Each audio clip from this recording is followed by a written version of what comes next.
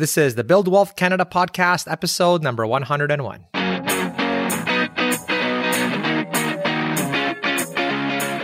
Welcome to the Build Wealth Canada podcast, where it's all about becoming debt-free, accelerating your wealth, and taking control of your money.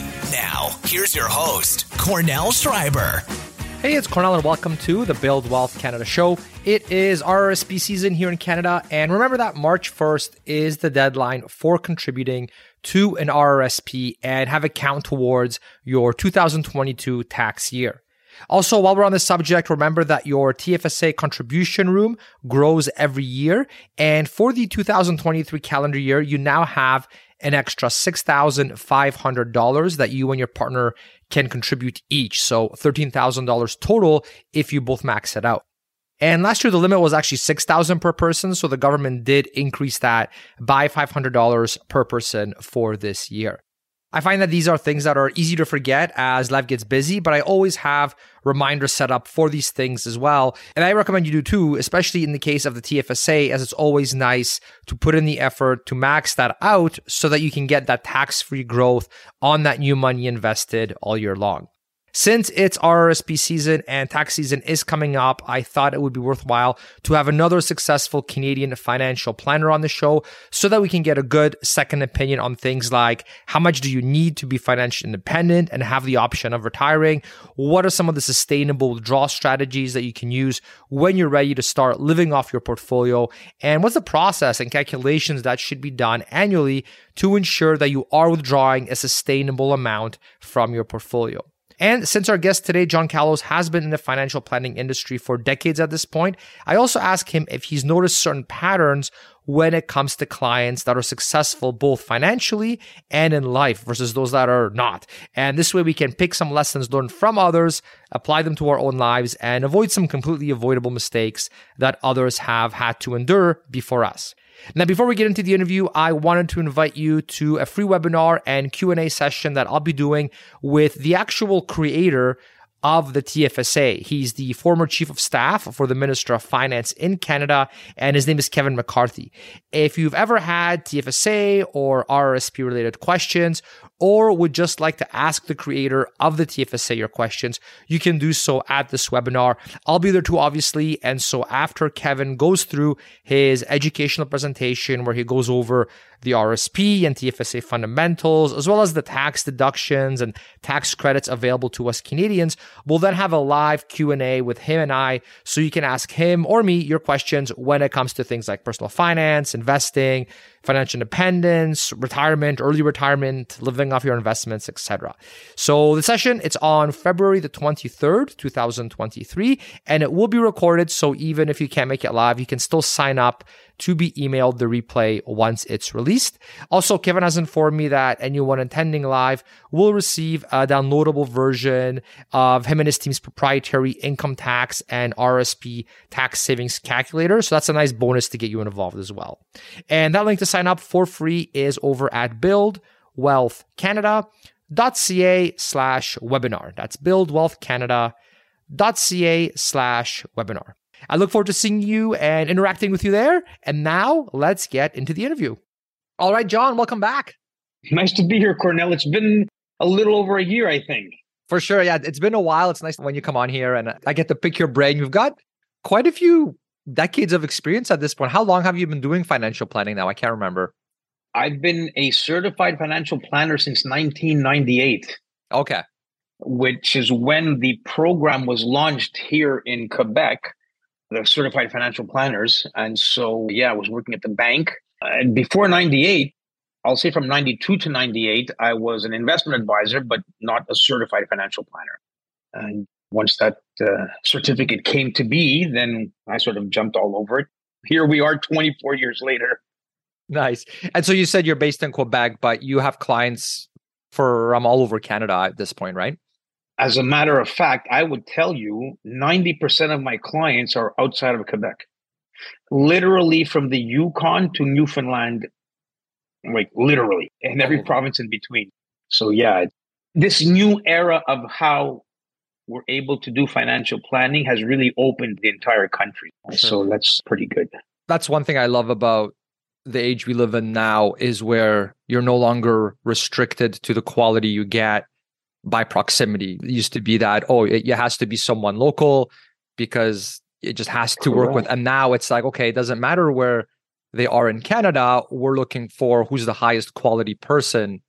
And that's the decision, right? And it doesn't matter whether they're in Toronto or Halifax or Vancouver. That is no longer. Correct. I mean, it's still nice to see someone in person, obviously. But certainly, I get these questions from listeners of the show at times saying, hey, do you know anyone in Vancouver because they're from Vancouver, or anyone in Toronto? Yeah. And I kind of pause and say, well, are you sure you want that to be one of your main decision criteria? Because I know it's a nice to have, I agree, but isn't it wiser to try to get the best person that you can, expert that has a really good track record? Shouldn't that be the criteria? And it's like, if that person is at the other end of Canada, why would you care? Don't you want save thousands in taxes and investment optimization instead at the expense of, I have to go on a Zoom call instead of face to face? That's right. I hear you. And you mentioned the Zoom call, and everything that I do with my clients, I put things up on my screen and they're able to see it, right? Because we do the camera sharing. And so nothing is missed. And it's quite the convenience, right? But historically, it's been, my radius for clients is 50 miles, for example, or 50 kilometers.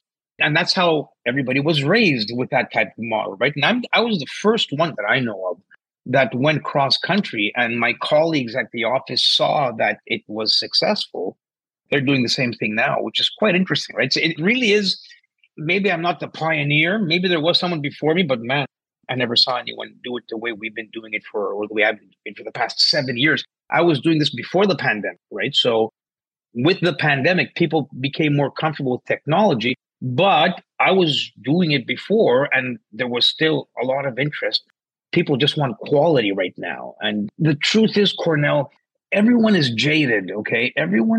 When we think about financial planning or investment advisors and stuff like that, the first thing that comes to people's mind is fees, and maybe not the best service. Service is actually the biggest issue. And so it's important to find somebody that you're comfortable with, that has a track record. It's a good idea to ask for, if I have a client that's coming to me, I'll tell them straight up, you should speak to some of my other clients across the country just to get a feel of how things are doing it online. So I encourage these things, and I think it's the best way to do things right now. For sure. I like it as well now with the whole digital age, how you can actually record the meetings as well. I know I found that to be valuable. Like I know when my wife and I hit our financial independence number, you were one of the financial planners that I worked with to just double check all my numbers and sort of have an independent second opinion. Okay, did Cornell do the math right? Or did I mess it up? And I actually should not hand in my resignation yet, right? So I remember that's hilarious. You know what? That was a long time ago. It was. I'll say it on the show. Let's get together again to review everything if you'd like. Anytime. Sure. Right? That's important also, right? It's a plan is not a plan and here you go, follow it, and that's it. It evolves, obviously. It evolves with your needs. It evolves with the markets. It evolves with, interest rate. So it's important to do something and then, follow up on it. Sure. Not everybody needs an annual follow-up, okay? And I have certain clients where the way we do things is we do a year's worth of planning, and then if we think it's important to continue into the future, there's a renewal fee, right? And so when I see, though, that clients won't really benefit, I'll let them know. Example, Mr. and Mrs. that have their house and the mortgage, no children, they're going to get a nice pension from work, and they're saving $3,000 a year, for example. If life doesn't change for them and they're continuing in their job and they're continuing, where they are in their home, and there's no other big projects, then really there's maybe not a reason to review things on an annual basis. So everything depends on circumstances. And so I'll say it's important to review, but it's not necessary all the time, or at least for everybody, I'll say. But most people do need to follow up and make sure things are still on track. Awesome. And yeah, we're going to get right into the content here and talk about financial planning and how to make sure you actually have enough to retire and how to make sure you don't run out. Those are some of the big things we're going to be covering today. But just as a little to preface all that, in case somebody, you've been on the show multiple times at this point, but just in case somebody is hearing you for the first time, can you briefly tell us a little bit more? You already mentioned a bit, but maybe if there's anything you want to add about your experience and your area of expertise. So area of expertise is retirement planning. I have a soft spot for business owners and retirement planning. There's lots of different things. Financial planning is different for business owners. So I really enjoy working with business owners. Retirement planning for people that are close to retirement. These are what I call these days the critical situation for clients when we're 5 years from retirement. The markets are dropping. And man, am I still on the right track? I have clients that told me this year that we're planning on retiring and they're concerned now. And they should be, because especially with interest rates, the way we were planning for retirement over the past 40 years has changed, because we don't have that asset now that we had in the past, being bonds that'll supplement, or I should say that'll cover any negative returns from the markets. If you look at the markets over the past 40 years, whenever we've had a down market, we've pretty much captured all the loss from bonds. And so I can show you a screen that shows you the returns of the markets and the returns of a balanced portfolio over the years. And the bonds always sort of held up. And as a matter of fact, they did well when the markets were going down. Last year, we saw the bond market go down and the stock market go down. That hasn't happened at least in 40 years, not in my experience at least. And so things are a little different now. And there's a couple of new messages that I've been telling my clients that has evolved due to interest rates being at zero and now all of a sudden shooting up. Yeah, it is very interesting because I remember, I've read just about every book I could get my hands on over the years on financial planning and in Canada specifically, things of that nature. And I would say the vast majority, we'll talk about bonds and how, okay, these are this nice safe thing. And then you look at what happened recently, present time. And people that bought bonds, they were down over 10% at one point in the very recent past. Yeah. To me, as soon as it crossed that 10% line of a drop, that made me scratch my head a bit, because here we are, if you've been reading these books, you're trying to be diligent with all these things and you're told, okay, bonds is the safety portion of your portfolio. This is what's there. In my brain, a 10% drop or more in a year, like that doesn't scream safe to me. You know what I mean? And so I hear you about us having to reevaluate how things are different. And correct. We can't just go with this default, or if we do, like, it's kind of like you have to know the pros and cons of what you're getting into. And I do worry that there were many people who were told this story about how safe and non-volatile bonds are, and then their bond portfolio drops by over 10%. And it's like, well, hold on, that's not what I've been told. That's not what I signed up for when I bought these bonds. And so I hear you. It's a very interesting challenge with not clear-cut solution where just do answer X and that's always the best answer. Right. But it's such a situational thing depending on how people navigate that. And so what's to be done? What if interest rates continue going up and we have another negative returns in markets? That's 2 years of a balanced portfolio earning negative returns. Retirement plans are really hurting if that scenario occurs. So what are the alternatives? And this is what I'll be talking about today. It's not only bonds. There are other instruments that are available that are more accessible now. And these are the types of things that I'm pretty sure we're going to be talking about during our conversation here. So I have quite a few interesting things to bring up. Sounds good. In today's podcast. Yeah. Awesome. Yes. So let's get into it. And then just one little caveat as well is we do have a page that we created for you for anybody that wants to speak with you as well. So I'll mention that really briefly. It's just buildwealthcanada.ca/John. So if you go there, John, you do like free consult for anybody that is considering working with you as like a no obligation type thing. Right. So I just wanted to point that as a resource. So if someone is looking for a financial planner, and you're probably interviewing several different ones and you're doing your research, your due diligence before you settle on someone, with John, if you like what he has to say, if you think he might be a good fit, that is a page that we've had on the site for years now for anybody that can go in there, sign up. That's a Build Wealth Canada listener, and you can get a free consult with John just to see if you're a good fit, that kind of thing. So it's just buildwealthcanada.ca/John for anybody interested. And I'll say, not only if you have questions, like it's not necessarily only for people that are looking for a financial planner. But Okay, if there's awesome. any questions, yeah, sure. I mean, and I've done that often. People have called me. I just have a couple of questions and this and that. That's great. And so let's call it a service like that also. And if a client needs help, then by all means. But I'll just make clear that if it's just for general question or knowledge or whatever, then by all means, I'll take that. That's wonderful. I appreciate you offering that. Yeah. That's great. Because I get too many questions, and now it's to the point where I can't answer one-on-one questions via email anymore. And as someone is a student of the course, and obviously they paid money, so I do answer those, right? But for just general questions, I can't really. There's just too many. And so I appreciate you throwing that out there that, if someone has a specific question, you're willing to take the call and chat with them. So that's great. So I appreciate that. And now a quick message from one of our sponsors.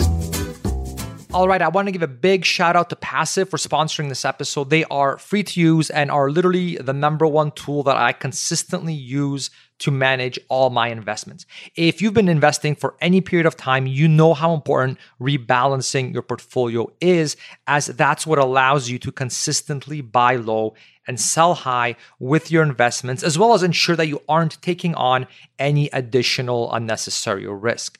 Now, as critical as rebalancing your portfolio is, it's actually a manual and annoying labor-intensive process, as to do it correctly, you have to log into each of your household's investment accounts and do manual data entry on a spreadsheet to figure out how much to buy of each investment every single time that you have money to invest. And there's always the chance that you make a mistake and miscalculate something when doing it yourself on a spreadsheet. So these days, when I have money to invest, I simply log into Passive. I immediately see what I'm holding too much and too little of in my portfolio, and Passive automatically calculates how much I need to buy of each ETF to get me back to my target across all of my household's accounts. Then in a couple clicks, I can have Passive buy the investments that I'm holding too little of across all my and my wife's accounts without me having to log in and out of each account to manually do the trades myself.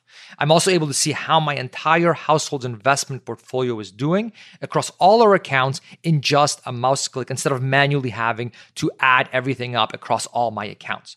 So they have a free account that you can use to try them out. And if you are a Questrade user like me, you also get their premium account for free. So it's a complete no-brainer. And I've personally been using them for years at this point, so I can definitely vouch for them, as they have literally become my number one favorite tool for managing my investments. They save me many dozens of hours when I'm managing and optimizing my portfolio. So definitely check them out. They are a fantastic Canadian company, and you can get your free account by going to buildwealthcanada.ca/free. Again, that's buildwealthcanada.ca/free.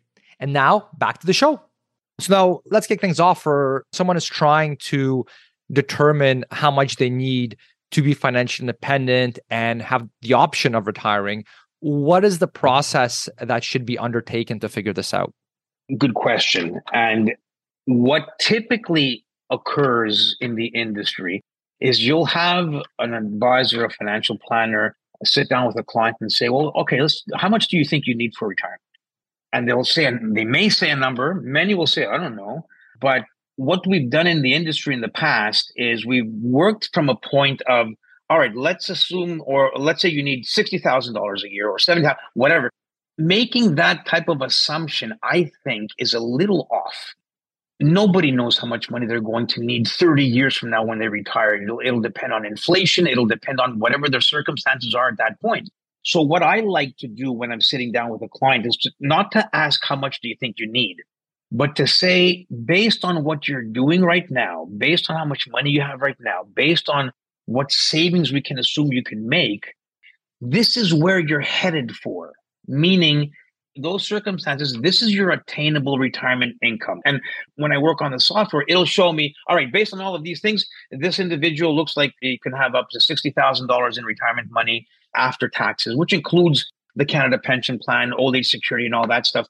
So the point that I want to make clear is that difficult to determine how much you need. This is what I've sort of discovered working with clients who were 10 years before retirement, and now they're 10 years after retirement. And what we were talking about 20 years ago is not the same thing as what we're talking about today. So I like to show people this is where you're headed towards if you continue doing what you're doing.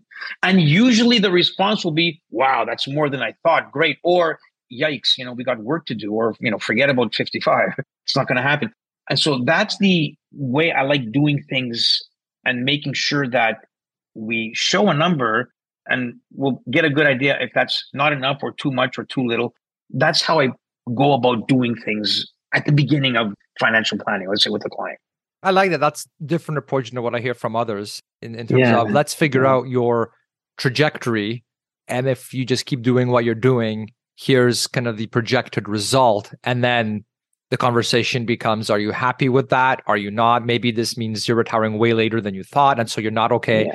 And then I imagine that leads to the conversations of, okay, what levers can we pull? What lifestyle things can we change so that we're on the right trajectory to where we want to be? So yeah, I like that. That's a very interesting, different approach, I think, than that I've seen others do. Very interesting. Correct.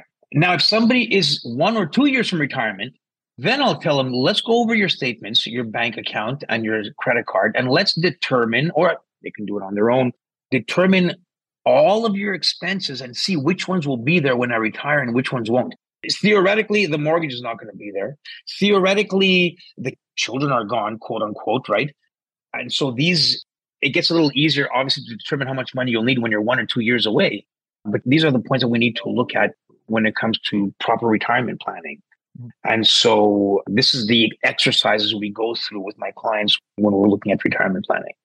And what are some of the sustainable withdrawal strategies that you recommend for those looking to live off their portfolio? Like most of the listeners of the show have heard of the 4% rule. There's variable percentage withdrawal methods. There's literally, I believe, dozens at this point of different sort of strategies.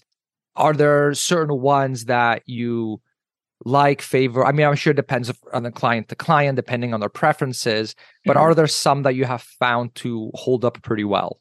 Yep. I'll tell you, I'm not a big fan of rules of thumb. Okay. So 4% rule, it's very easy to understand and to implement stuff like that. But you know what? If we have 3 negative years in a row, throw out the 4% rule, throw out everything, because you're in trouble if we have consecutive years of negative returns and the only revenue source that you have is your investments. I'll bring something up that I'll be able to show you, Cornell. I mean, people won't be able to see it, but we'll describe it in a proper way. But something that I've never heard, I shouldn't say never, rarely have I heard financial planners talk about this particular risk, which I think is the most important risk, or the riskiest, is what's called sequence of returns risk. So what does that mean? I might as well bring it up now, if you give me a second. Sure. And yeah, for everybody listening, just in audio form, John and I will do our best to describe what we're seeing so that you don't actually have to see it visual. We'll have this on YouTube in the future as well, but we will describe. All right. So this is what we call sequencing of returns risk. And it's something that, as I mentioned before, not a lot of people are talking about. But this example will really give you an idea of what the risk is when we only have our investments and maybe a little bit of other guaranteed income coming in. But when we're depending on our investments to cover us for retirement, then there's this risk, which is something. And so let's go ahead and I'll explain to you. I'm showing a couple of clients now, okay? John and Susan. John is ready to retire. This is what we're looking at now, people. He has amassed $500,000 of liquid investments to support his retirement in a balanced portfolio, 60 stocks, 40% bonds. And John will need $25,000 a year from this money with inflation at 3%. Now, luck would have it, John experiences 3 initial years of negative portfolio returns, but the portfolio averages over the next 25 years, 8%, right? So here's a sequence of returns for the next 25 years. And what happens in John's situation is that there's 3 negative years at the beginning of retirement, okay? And so this will show you now what happens to John's money. First year, we have a negative 10% return. So the money goes down in value, and then we're withdrawing money as well to live. And the second year, the portfolio goes down by 13%. So money's going down again, and we're drawing money to live. Now we're in somewhat of a mess. And then a third year comes along with another negative return. What happens to John's portfolio is by the time he's reached age 83, there's no more money left. He's run out of money. And over the lifetime of this plan, he's only withdrawn about $600,000. So again, money runs out at age 83 if we have poor returns at the beginning of retirement. And as a matter of fact, it's not only at the beginning of retirement, but any part of your retirement where we may have several years of negative returns, which has happened, then we're going to be behind the black ball. And so this is what's called sequence of returns risk. Now, the second individual, Susan, has the same exact portfolio, except the sequence of the returns has changed. So what I've done is, as you can see, Cornell, the returns over all the years for John, what I've done is I've flipped this upside down. And so Susan starts their retirement, let's call it, with good years of return, so positive returns. But she has the same portfolio, which earns 8%, but didn't have these poor years at the beginning. She never runs out of money. And as a matter of fact, at age 90, she's left with $1.6 million. So what a difference from running out of money by age 83 and $1.6 million at the age of 90.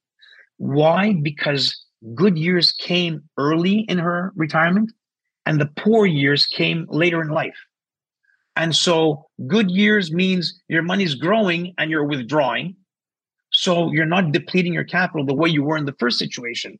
This is what's called sequence of returns risk. And so we have 2 or 3 bad years, it can really derail plans.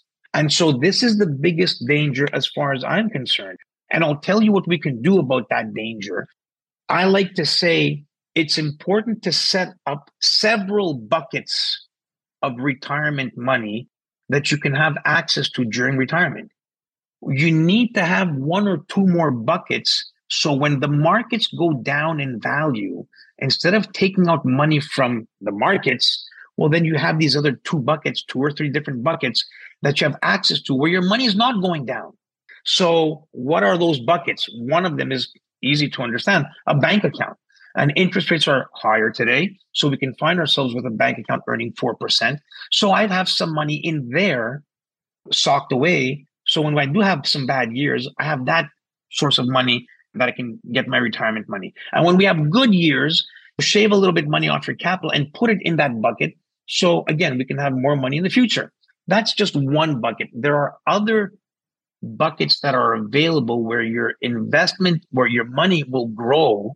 There's no negative return and you have access to that money anytime you want. So the point I want to make here is that there are several buckets that are available to anyone that we can use. So when we have poor years in the markets, we can go get money for our retirement from those buckets.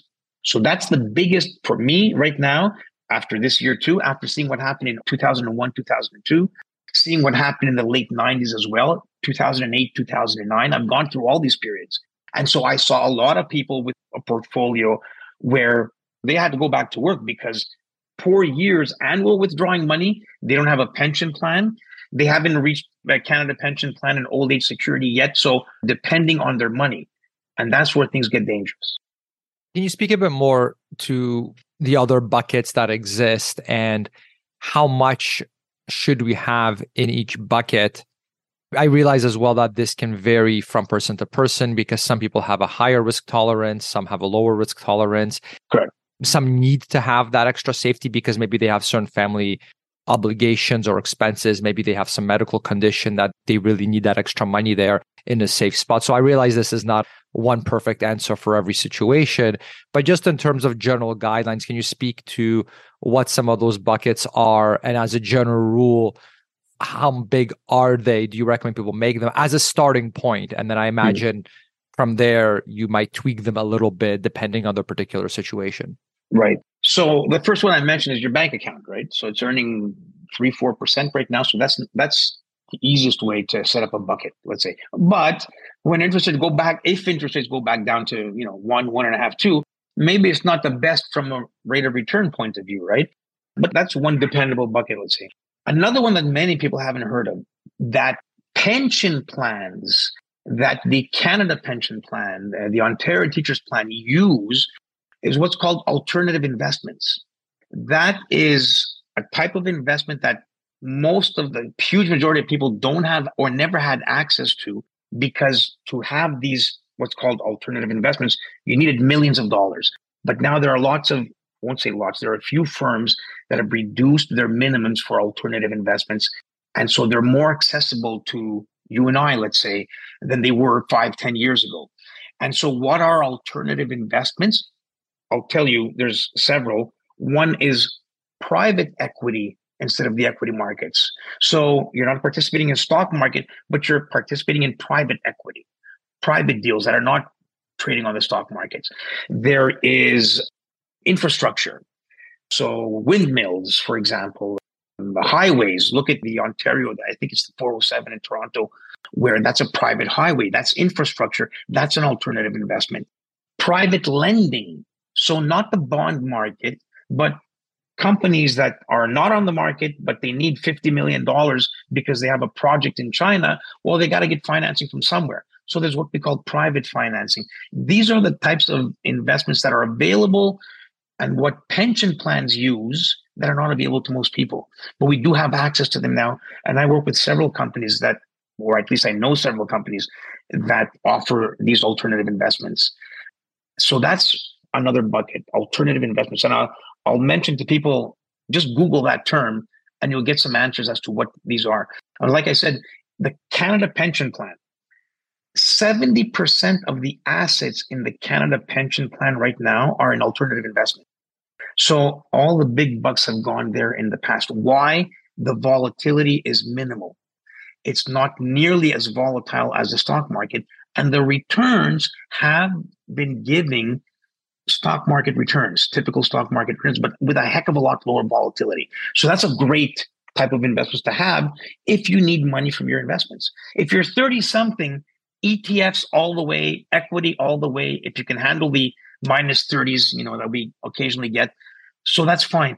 When we're getting close to retirement, maybe 5 years away from retirement, and later than that, that's when we have to start saying we need to find some investments, or we need to make our portfolio be a lot less volatile to avoid this sequencing of returns risk that I mentioned before.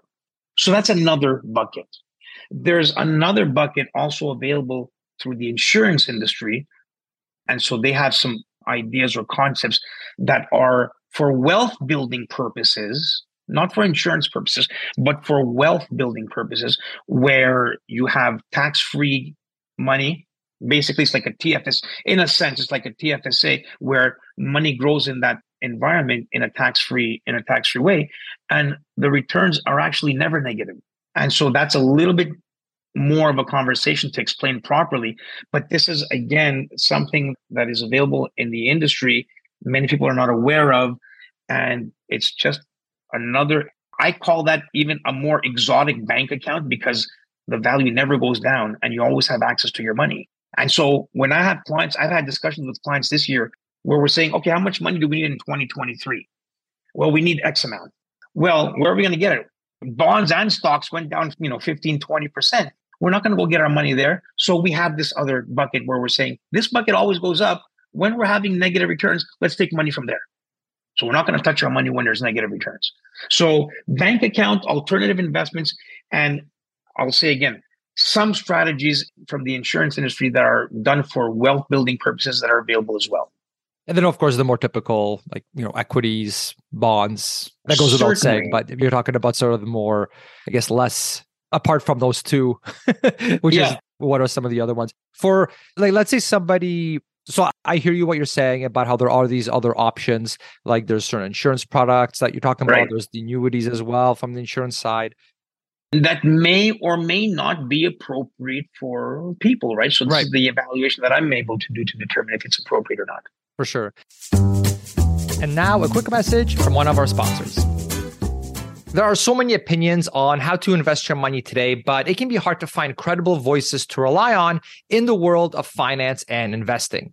One resource that I turn to every week is the ETF Market Insights YouTube channel, led by today's episode sponsor, BMO ETFs. Market Insights brings in industry experts, and the weekly episodes cover the hottest themes like inflation, infrastructure, healthcare, and more. Tuning in helps me stay up to date on what's happening so I can be a smarter investor. And you can also submit your own ETF questions to be answered on the show.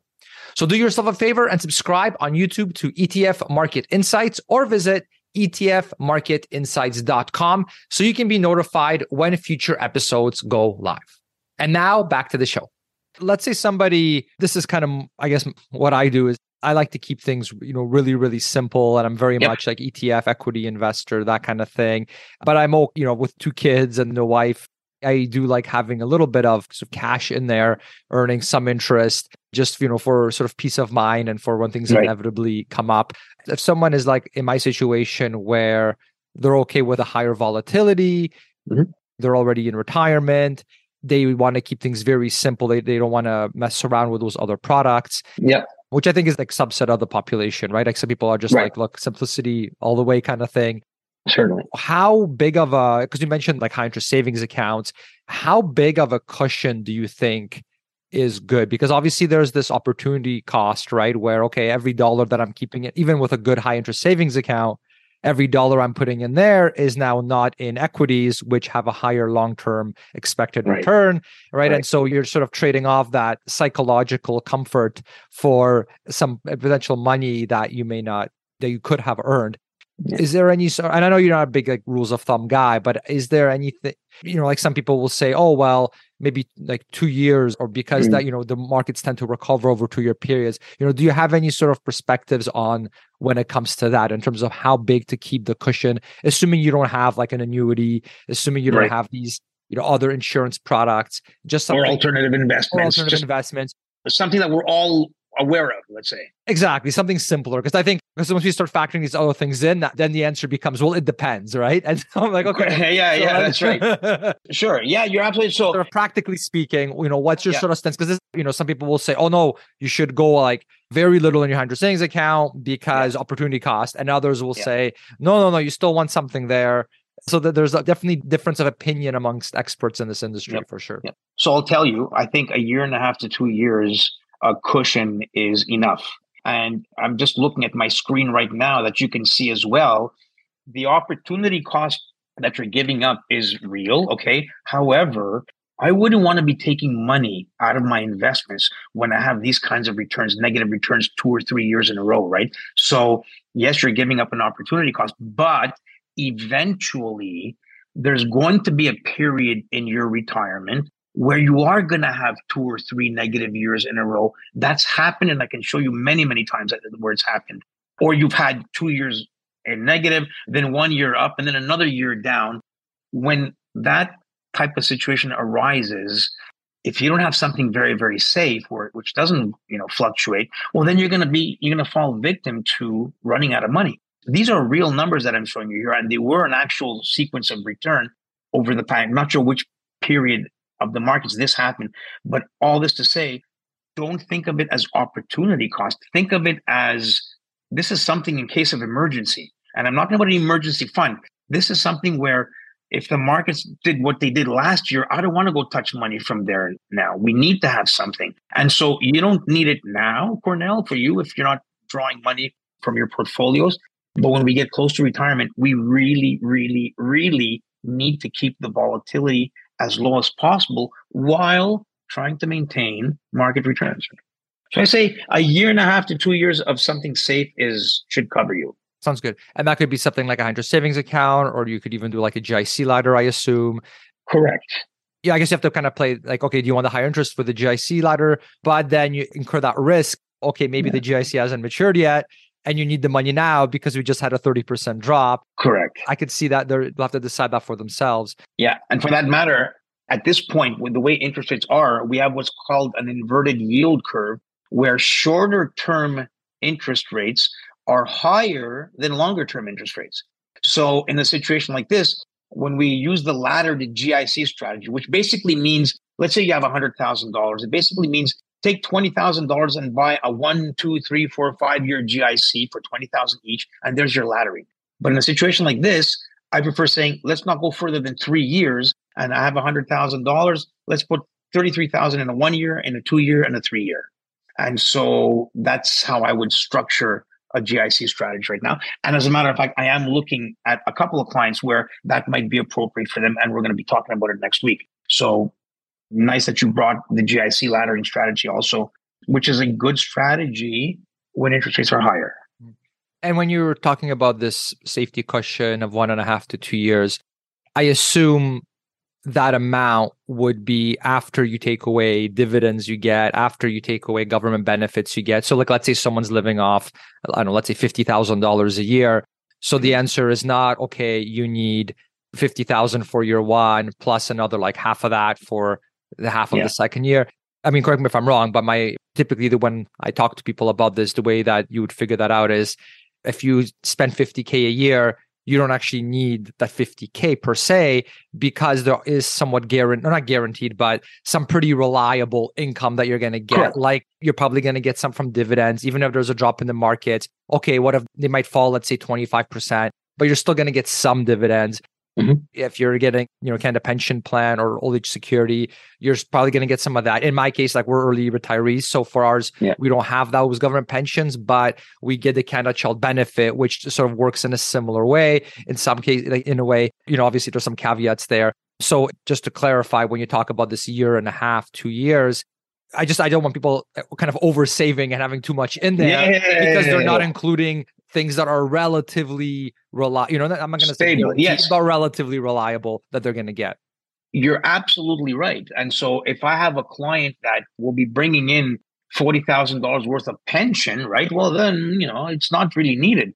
But like you said, Old Age Security, Canada Pension Plan, those are safe sources of retirement income. There's no doubt about it. Mm-hmm. You'll have some financial planners or some people in the industry saying, oh, don't depend on the government. You should build something for yourself and not depend on the government. That's garbage. Okay. I've been hearing that since the mid-90s. The Canada Pension Plan is very, very safe. And as a matter of fact, if things collapse, all they'll do is they'll tell you and I, you have to contribute more now. And they'll tell the employer who also contributes into the Canada Pension, you have to give up a bit more, which is what they did, I think, this year. You have to pay a little bit more into the system. So never be concerned. I'm not concerned at all about whether Old Age Security and Canada Pension Plan will be around. So you'll definitely get those. If you have a pension from work, then certainly. And so, no, you don't need that kind of buffer for these types of clients. And that's why, again, every case is different, right? So if I have somebody who's going to be inheriting $1 million, within the next 10 years, and they know they're going to use that for their retirement, well, then we don't have to be as safe, let's say, and so all circumstances taken into account to determine how much or how, and whether we should or not have like a cushion where we can go get money. Makes sense. Yeah. It sounds like at the end of the day, the main thing is, okay, like when we had the 30% drop in equities, ish, right? Depending on what you're invested in. Yeah. When that happened in the very recent past, to not be at the point where, I have to pay my credit card this month. I'm living off my portfolio, and I guess I have to sell some of those equities, even though they're down 30%, because I need to pay the credit card. That's what we're trying to avoid. And that's why you have that extra kind of cushion. But obviously, you wouldn't be in that situation if you're like, they're down, but I've got my Old Age Security coming in. I got my CPP, maybe another pension from work. Yeah. Plus, I have this extra cash cushion as well. So I'm fine. And so you're not just mad and sad that you're selling equities after the 30% drop, even though like if you're an index investor like me, like that's going to recover eventually.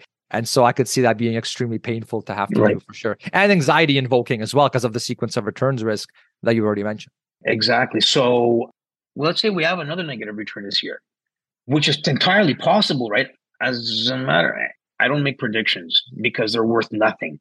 Because there's too many variables out there that'll steer you wrong. So anyone who makes predictions, I really don't like when I see investment firms, for example, on every year, investment firms do, what do they think is going to happen in the next year?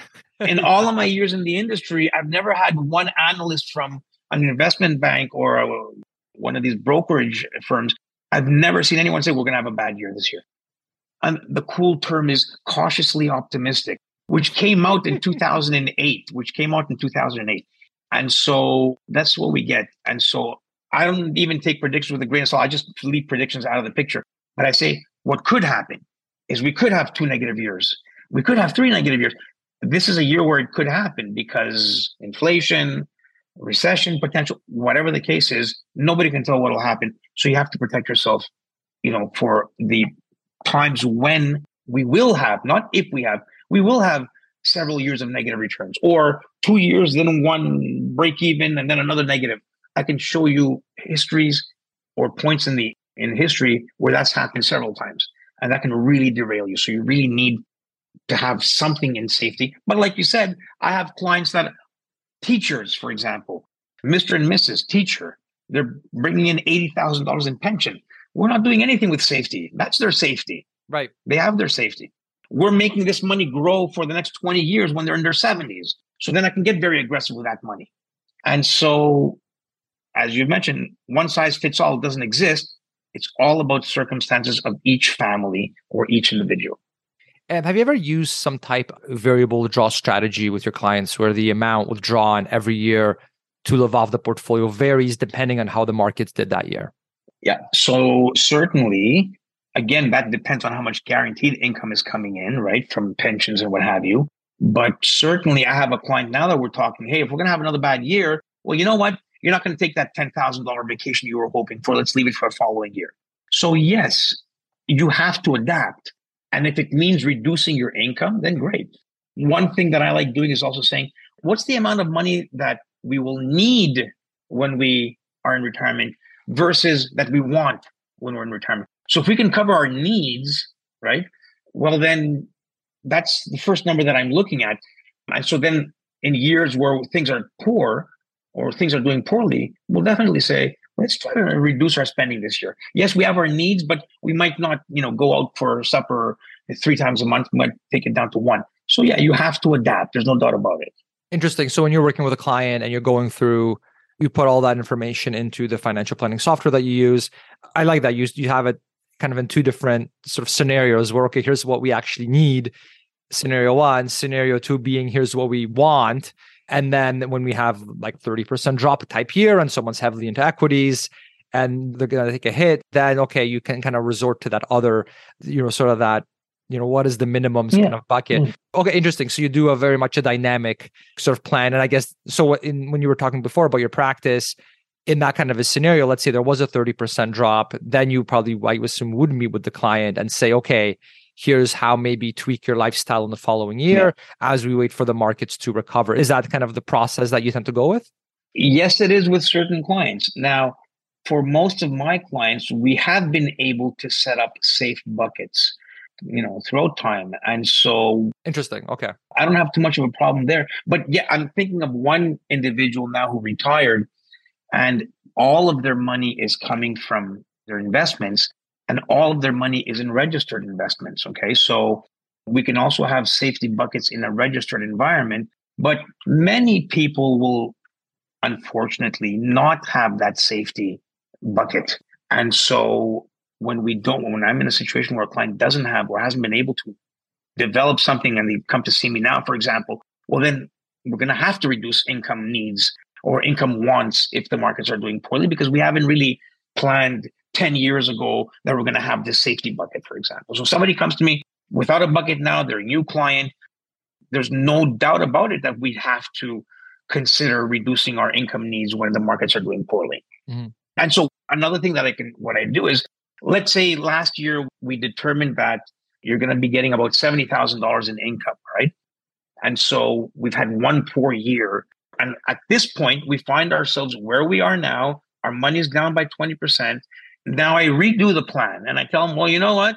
Because of what happened, you can only spend 65 now a year. Or reduce your spending this year, and then we can have it increase. But every year I review and renew the plan, and it'll show me based on what the values are now. And because of the negative 20 or 30% return, this is our attainable retirement income now. Gotcha. You know what? These are the pitfalls of having money in the markets and not having too much more security, meaning pensions or the safety buckets that I talk about. These are the pitfalls of investing, and there's no way we can protect ourselves against that. So just to make sure I understand, what you're saying is you don't follow these rules of thumb, like let's say, 4% of fixed amount inflation adjusted or 4% variable withdrawal where, okay, it's 4% of whatever the portfolio is at the time. Instead, it sounds like you take the inputs, you basically update all that into your software. How has the portfolio changed after the market fluctuations? How has their lifestyle changed? And then in the software, then you basically solve for the sustainable scenario. And that becomes the recommendation, for that year or, when you're planning with them. Did I understand sort of the process that you go through? Okay. Yeah, absolutely. Absolutely. And okay. I do reviews twice a year. So I'm constantly adjusting plans. For many cases, I'm not, because we're not adjusting anything, because we do have these safety buckets that we have access to. Makes sense. Yes.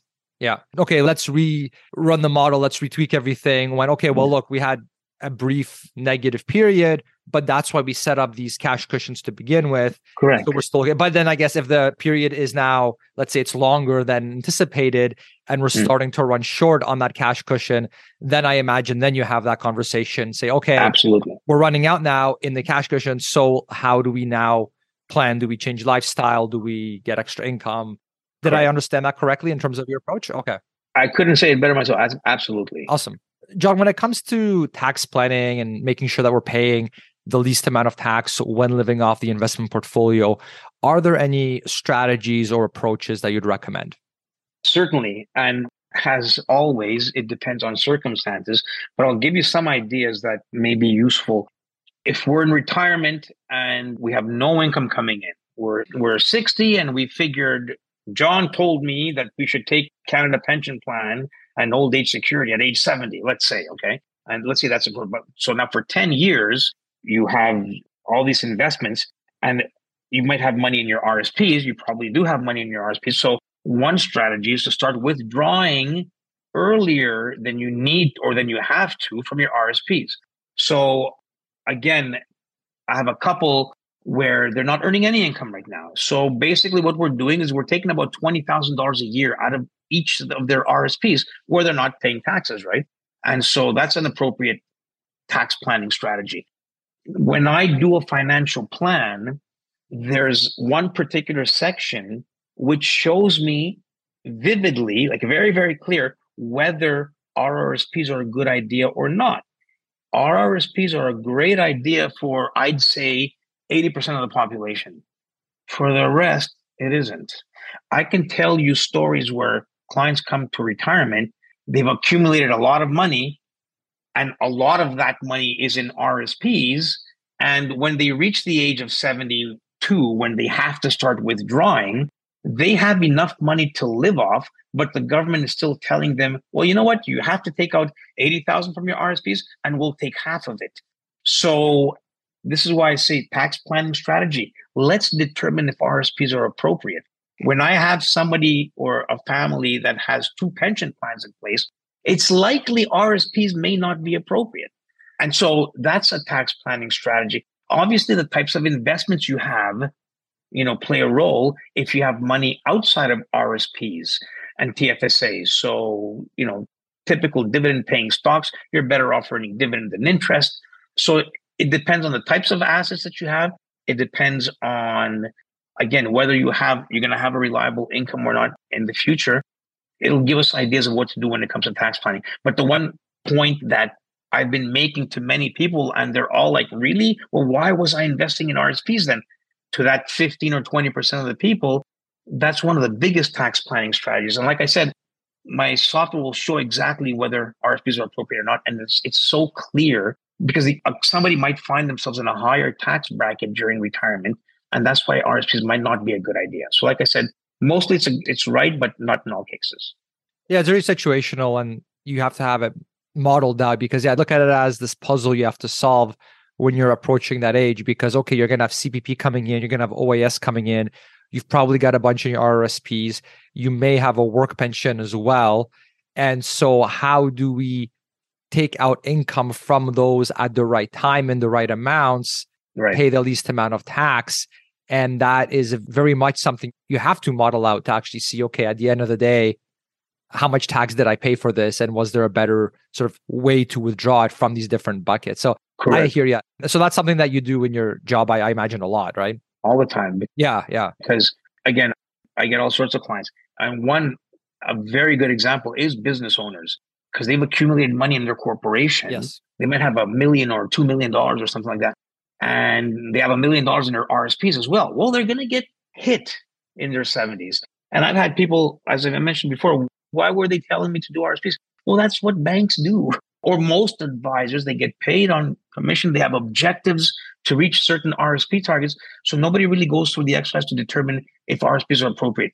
Everybody feels that they can get away with, yeah, maximize your RSP. And I'm saying, man, that's so wrong. In many cases, that's so wrong. I've had clients say, is TFSA better or RSPs? And the question comes to is, depending on, TFSA will give you more flexibility because you won't necessarily have that money only for retirement. You can have it for other needs that may arise in the future or other wants that may arise in the future. And so if the tax planning shows that, let's say TFSAs and RSPs would be equal, then I'd certainly tell people do TFSAs. Right. A lot more flexible. Because you'll have more flexibility. Yeah. Like you can contribute back to it if you take it out, as long as you follow the rules, whereas you pretty much lose it forever with the RSP. So yeah, there's all these different, I hear you, yeah. I enjoy the flexibility of the TFSA with the RSP. It's like, oh, you bet. They're going to take a bunch out right off the bat, and then you got to factor into your tax. It's a whole. And you know what, Cornell? For the RSP, I can show you calculators with this. This is pure numbers games now. For the RSP strategy to work for you, you need to invest the return of tax that you get back into your savings. And what do most people do? Spend it. Yeah. It's like a bonus paycheck. And then, Exactly. So it's like, if you're going to do that, you would have been better off doing TFSA. I can show you a video that outlines that clearly, that if you do your RSP and you invest the tax return, then it tends to work. Not for everybody, but for most people, it tends to work. But it hurts when we're spending that return. The theory is we're going to put that money in RSP. That's what makes the RSP strategy work for 80% of people. Awesome. John, I was going to ask you for my next question about some of the resources that you recommend. I'm sure there's certain go-to places that you like to go just to stay informed about any sort of changes in taxes or any, financial planning strategies, things of that nature. But maybe before we dive into that, I did want to give you a shout out again, just for anybody, we've been talking for a while, for anybody that is interested in speaking with you. And again, thanks for offering to answer questions that people have. So even if they're not to come on board and have dedicated financial planner per se, I appreciate you at least offering to be able to answer questions that they may have. So again, the page that we built for John, just to make this process easier, is buildwealthcanada.ca/John. So you can go there, and then basically John will get an email once you you enter your email, and then John will get that email, and then that way you guys can sort of arrange a time to chat, that kind of a thing, to get your questions answered. So thanks again, John, for doing that. And with that said, obviously apart from people being able to use you as a resource and as a source of getting their questions answered, are there any other websites or just resources that you'd recommend for those DIY people like myself who like to be informed, be in the loop? Because there's definitely an abundance of information. Unfortunately, a lot of it is garbage. And it's part of your job to be able to decide what is the garbage and what is not. Can you tell us where the quality sources of information are, particularly for people like myself who just like to geek out and read about these things for fun and learn? What I've done over the years is whenever I find something that's interesting at any given site, I sort of bookmark it. And I have all of my resources are basically things that I've seen over the past 20 years. Is there one particular website or, the Financial Planning Standards of Canada is a great website to inform yourself about what financial planning is and what you need to do. And they give you a very clear outline, and it's a non-biased source of information. They're not making any money if you buy stocks or bonds or, so that's a great way to use. That's a great site to look at so you can get non-biased. The most important thing that I'll bring up is find sites that are not biased. I use, as far as inflation is concerned, for example, this Financial Planning Standards of Canada, they have actuaries that will determine or that they'll predict what kind of inflation rate we should use. And so that's a great source. The Canada Pension Plan estimates, I'm obviously using, right, for anyone who's not in retirement. So there's another site. But do I have a go-to site where I'm always using? And for me, the answer is no, because 30 years, I'm really involved in the industry. So anytime I see anything interesting, when I'm surfing the web, for example, I sort of take it and I keep it. And so I can't really tell you that here's 1, 2, 3 sites to go check everything out. Just if you want more information on ETFs, just Google the term ETFs, and you're going to be able to determine which are the appropriate sites and which aren't. But like you said, there's a lot of confusion out there.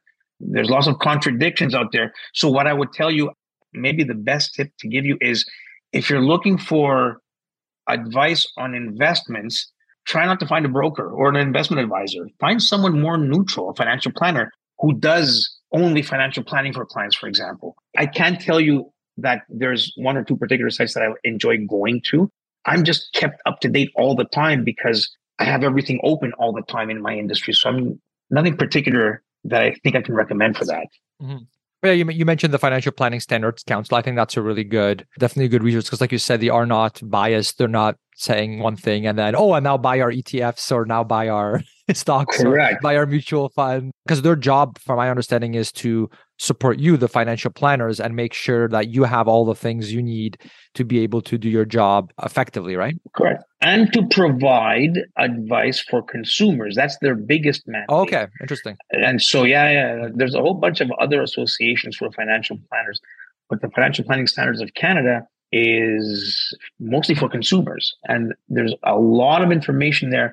You're not going to get detailed information about, investment strategies, but you'll get the general guidelines of what someone needs to do to create an appropriate financial plan. Gotcha. And also, it's a good, I guess, source of quality control where if you're working with a financial planner or you're considering working with one, you can see what the Financial Standards Council recommends that they should be looking at and see what this financial planner is telling you.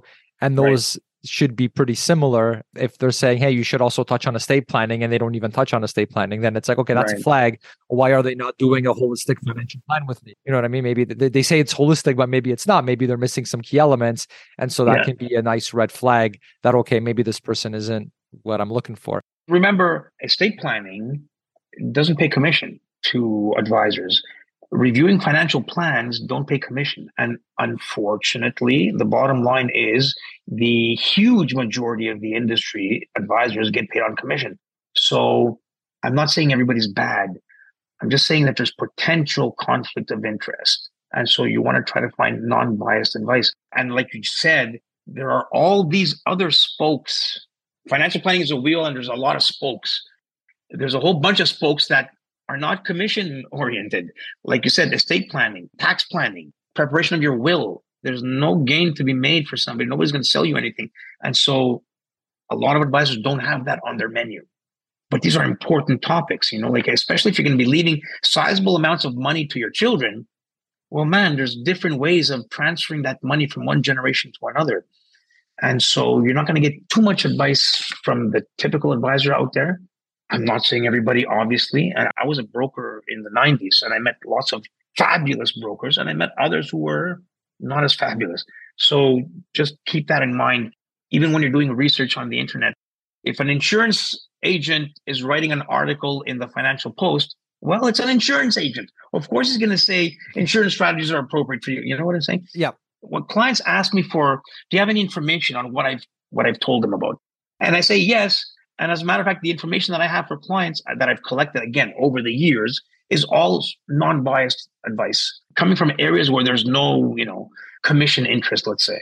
Gotcha. And John, just to finish things off here, you've been a financial planner for decades at this point, like we've talked about. And I'm sure with that level of experience over the years, you've noticed certain patterns when it comes to clients that are successful financially and also life in general versus those that are not. Can you give us any insights in terms of the best practices or patterns that you've noticed from those that are financially successful and also appear to be happy and fulfilled in their day-to-day life as well? Right. You know what key element I think of retirement planning is underestimate your numbers. When I do retirement planning, in many cases, I'll use a rate of return of 5%. And I'll have clients mention, when we're having great years, they're saying 5%, really, only, John? I'm not shooting for 5%, but for the plan's purpose, if we want to foolproof it, let's underestimate what we think we're going to earn. Now, when I'm telling clients 5 or 6% in 2022, they tend to say, really, that much, with these markets? So when we're having good years, 5% is not enough. When we're having bad years, 5% is too much. All this to say, I make it a point to underestimate rates of return. I make it a point to overestimate inflation by a bit. So the financial planning standards, I believe this year they're saying 2.25% is a proper number of inflation. I like using 250 or 275. you'd be surprised what 0.25% inflation does over 30 or 40 years. So I like underestimating numbers. And when someone tells me $60,000 sounds right, I'll tell them, you know what, add another 10% for all these unexpected slaps that you're going to get in the face every year from expenses that you didn't know were there. So these are the types of things that I like to put in place. And doing that, we're setting ourselves up for success. If we're estimating that you're only going to return, get a rate of return of 6% or 5%, and we're not using 8 or 9, which is totally ridiculous, and these are numbers that people are still using, it'll tend to make you save a little bit more so you can reach the goal. So that's how you're able to have cushions of security as well. Underestimate what you think you're going to earn. Keep that in your plan. Review the plan every year if life changes, okay? And for many people, life does change. And so these are, I think, what I've noticed. Now, one, living a happy life, what I can tell you is money, we've all heard this, right? Some people will say money doesn't contribute to happiness. It's not the money. You know what? It's not the money. What I think money allows you to do is for you to give more of who you are. So let's say, for example, you give money to charity. Well, you know what? If you build a lot of money, you'll probably be giving more money to charity. It allows you to magnify the type of personality you have. If you're the type that loves cars and all of a sudden you have a lot of money, now you're going to get nicer cars or big, more expensive cars. I'm saying money itself is not going to make you more happy. It's just going to magnify whatever your personality is right now. How do you stay happy? That's a good question. I'm not a philosopher.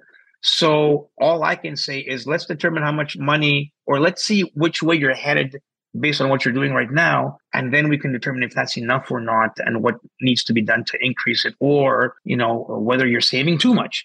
What's made my clients happy and happy in life is that they're able to fulfill whatever goals they had before they retire. Well, I'll give you an example, which still brings me shivers when I think about it, of one particular client who was having a hard time at work. And her husband is a business owner. And they had zero clue where they're headed. And to make a long story short, at the end of the analysis, I mentioned to her, you know what? You don't need to stress yourself out like this at work. You don't need that kind of money. You already have enough. Basically, I gave them the idea that they have enough money, and with her husband still working in her business, she can stop working if she wanted to, if it's, tearing her apart. And she told me on the phone, John, you made me feel so good. And then I get an email saying, you changed my life in one day. And man, so I'm saying, what an impact that was. Just letting her know that work if you want to, you don't have to at this point. And so that's, financial planning, if done properly, provides clarity. And that's what keeps people sleeping at night. They know how much they need to save. They know if markets go down, it's no big deal. Clarity, I think, is the most important thing that I deliver for clients. Mm-hmm. That keeps people, confident and happy. Mm-hmm. Yeah, something like that's completely life-changing. If your default is, I just have to keep working, and it turns out you don't, and you hate your job. I could see that being completely life-changing, and just for mental health as well, and probably improve the family life as well, because now one of the partners is not stressed, upset, unhappy all the time. Correct. They get to actually focus on living a fulfilling life, doing something they enjoy. I imagine that's going to be one of the most rewarding things in your job. You bet. And this person is a nurse, so we can understand. Yeah, and your wife's a nurse, so yeah, you can. Excuse me. My wife's a nurse, and she comes home with stories all the time. Mm-hmm. Bad stories about short staff, about mandatory overtime and stuff like that. It's so tough. And so when I'm able to give news like that to people, it really, really makes my day. I was choked when I was reading her email. So that's one way, I guess, to be happy, is to know what's coming up. Expect what's coming up, and then obviously be prepared for it. Awesome. I have people that are telling me, and these are friends usually, especially again in 2022, and they tell me, man, your phone must be off the hook. The markets are getting creamed. The NASDAQ is down 40%, whatever. And honestly, Cornell, I told you I had one client that reached out to me to say, I'm concerned. No other client has reached out like that. Nobody. And the reason is I've set them up a long time ago that this is going to happen. And in many cases, when we review the plan with all the new numbers, their attainable retirement amount has gone down not significantly. Not significantly. So one bad year is not going to do a lot of damage. And so providing that clarity again to clients is what keeps people happy. I'm talking to clients now that are already retired, and we're thinking of putting a GIC strategy in place. It keeps them happy to have reviews and to know that things are sort of, are working. And if they're not working, what do we need to do to make it work? Do we need to reduce our living standards? That might be the case. If we can provide clarity in someone's retirement on a regular basis, it keeps people happy. For sure. Well, yeah, like the anxiety reduction alone, right, is worth it, I would say. You can live your life instead of worrying about money or working, doing something you don't enjoy just because of the fear. So to not have that fear, it's great. I don't think there's anything worse than anxiety. Mm-hmm. Anxiety is fear. I'm stressed out means I'm afraid. I'm stressed out. Why are you stressed out? Because I have so much work. Why? I don't think I'll be able to get it done. Stress is just another word of saying anxiety, fear. If you can eliminate that from someone's, it's life-changing. From someone's financial area of their lives, then, that's when a planner is, really doing their job. Mm-hmm. Awesome. All right, John. Well, thanks so much for sharing your expertise with us. Learned from you as well. Can you tell us more? Where can we see your work? And tell us more a little bit about your practice for anybody interested. Sure. So I'm associated with a firm called Iron Shield Financial Planning. We're all independent financial planners. So you can check out my profile and what I've done, and you can see my blog that I have some good articles there at ironshield.com. And so that's what I like about this team that we have is we're all sort of on the same, we're all, I would say, equal. In other words, we have a process that we follow and we all do it like that.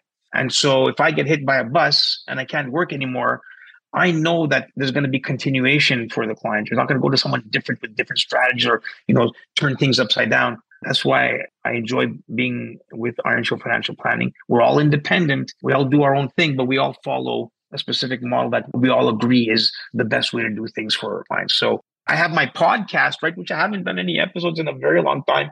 I just don't have time. But that's Confessions of an Ex-Banker, right? One thing we did not mention, or did we? That I spent up until 2015, I was in the banking industry. And so I came out with the Confessions of an Ex-Banker when I left the industry. One of the main reasons why I did that type of podcast was for me to burn my bridges with the banking industry. Once I did that podcast, I'm done. I'm cooked when it comes to going back and knocking on their doors for a job. I'm finished, right? There's a lot of people that don't like me out there. And I've gotten comments from ex-colleagues in the bank. But the only reason I did it was really, first of all, let's bring out the truth, to what's happening out there. But also, from a selfish point of view, I knew if I do this, I'm done. I can never go back. So it's either sink or swim. I have to survive. And thankfully I did. But that's where you can find some of my philosophies through Confessions of an Ex-Banker. And obviously the podcast, we've done several podcasts now. I think we're always saying at the end of the podcast, I think we're really delivering value. And going back to one question, maybe we'll make this as a final point. You mentioned what sources, are available out there. What do you do? Your source is a good source for advice. Thanks. Right? I'm not kidding. With the I wasn't fishing for that when I asked that question. Oh, no, you weren't. And I thought I was going to get a laugh from you. But truly, especially for people where exchange traded funds are the best, and that is for most people, okay, that are not, close to retirement, then my goodness, you have all the resources on your website and your course that you have when it comes to exchange traded funds. That's a great place not only to start. If someone is doing exchange traded funds and they feel they can do it on their own with your course, they're only going to be a lot much better. And so I wanted to mention that as well, because I've had comments. People have, I've had many people contact me right from the podcast, and they all tell me how much they value your advice and the course that you offer, which is you're offering, as far as I'm concerned, for peanuts. And so there you go. Awesome. Thank you for that endorsement, John. I wasn't expecting that. So thanks as well. Yeah, since you brought it up, check out the past episodes that we did. I hope everybody enjoyed this episode.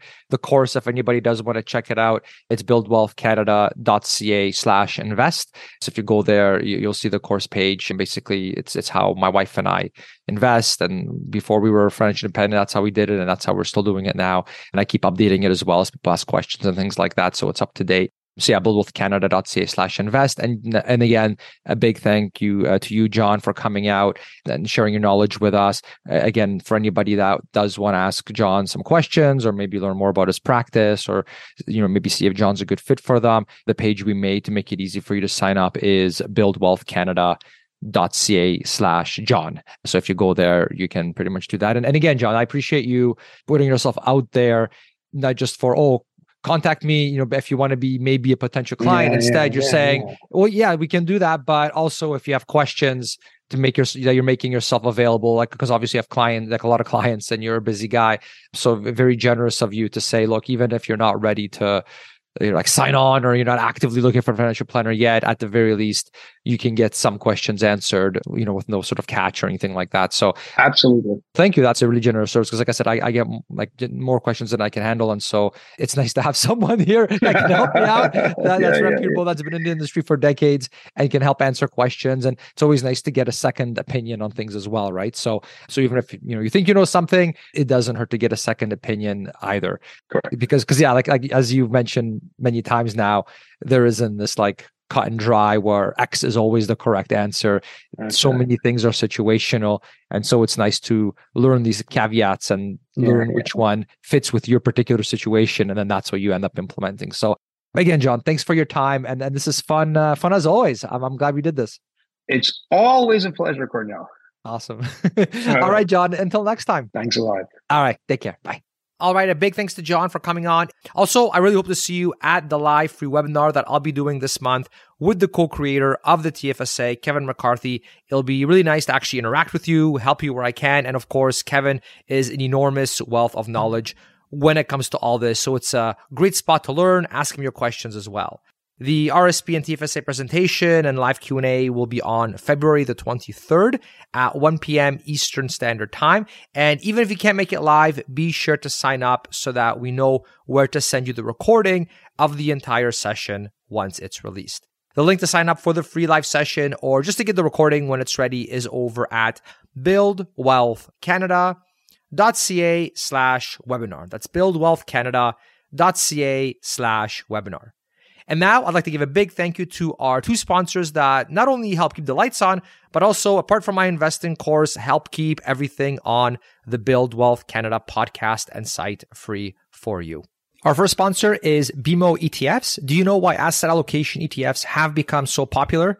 Asset allocation explains over 90% of the variation in a portfolio's quarterly returns. So it's no wonder Canadian investors are turning to these ETFs. Today's sponsor, BMO ETFs, offers these innovative all-in-one solutions with the BMO All Equity ETF, ZEQT, BMO Growth ETF, ZGRO, BMO Balanced ETF, ZBAL, BMO Conservative ETF, ZCON, and more. BMO developed these to help provide investors with ETFs that offer broad diversification and are also low cost and simple to use. These ETFs invest in a number of underlying index-based ETFs and are rebalanced automatically back to your set asset allocation or mix of stocks and bonds. They offer a hands-free approach to investing that is built on disciplined weights to provide exposure to different geographies and sectors all in one solution. BMO actually offers 8 asset allocation ETFs, and you can learn more at bmoetfs.com. I'd also like to thank Passive, the investing tool that I use for my entire investment portfolio. You can get your free account in Passive over at buildwealthcanada.ca/free. And you can see my portfolio and what ETFs I buy within Passive over at buildwealthcanada.ca/portfolio. Passive is literally the number one tool that I consistently use to manage all my investments, as it lets me immediately see what I'm holding too much and too little of in my portfolio, and then automatically calculates how much I need to buy of each ETF to get me back to my target asset allocation across all my household's accounts. Then, if I want, in a couple of clicks, I can have Passive buy the investments that I'm holding too little of across all my and my wife's accounts without me having to log in and out of each account to manually do the trades myself.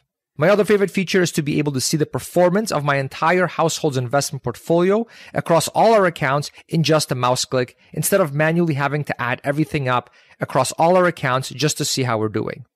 They have a free account that you can use to try them out. And if you are a Questrade user like me, you can also get their premium account for free. So it's a complete no-brainer. And I've personally been using them for years at this point. So I can definitely vouch for them, as they have literally become my number one favorite tool for managing my investments, as they've saved me dozens of hours when managing and optimizing my investment portfolio.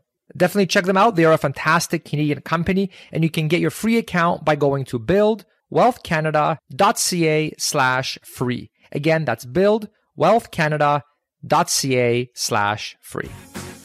Thanks for listening to the Build Wealth Canada podcast at www.buildwealthcanada.ca.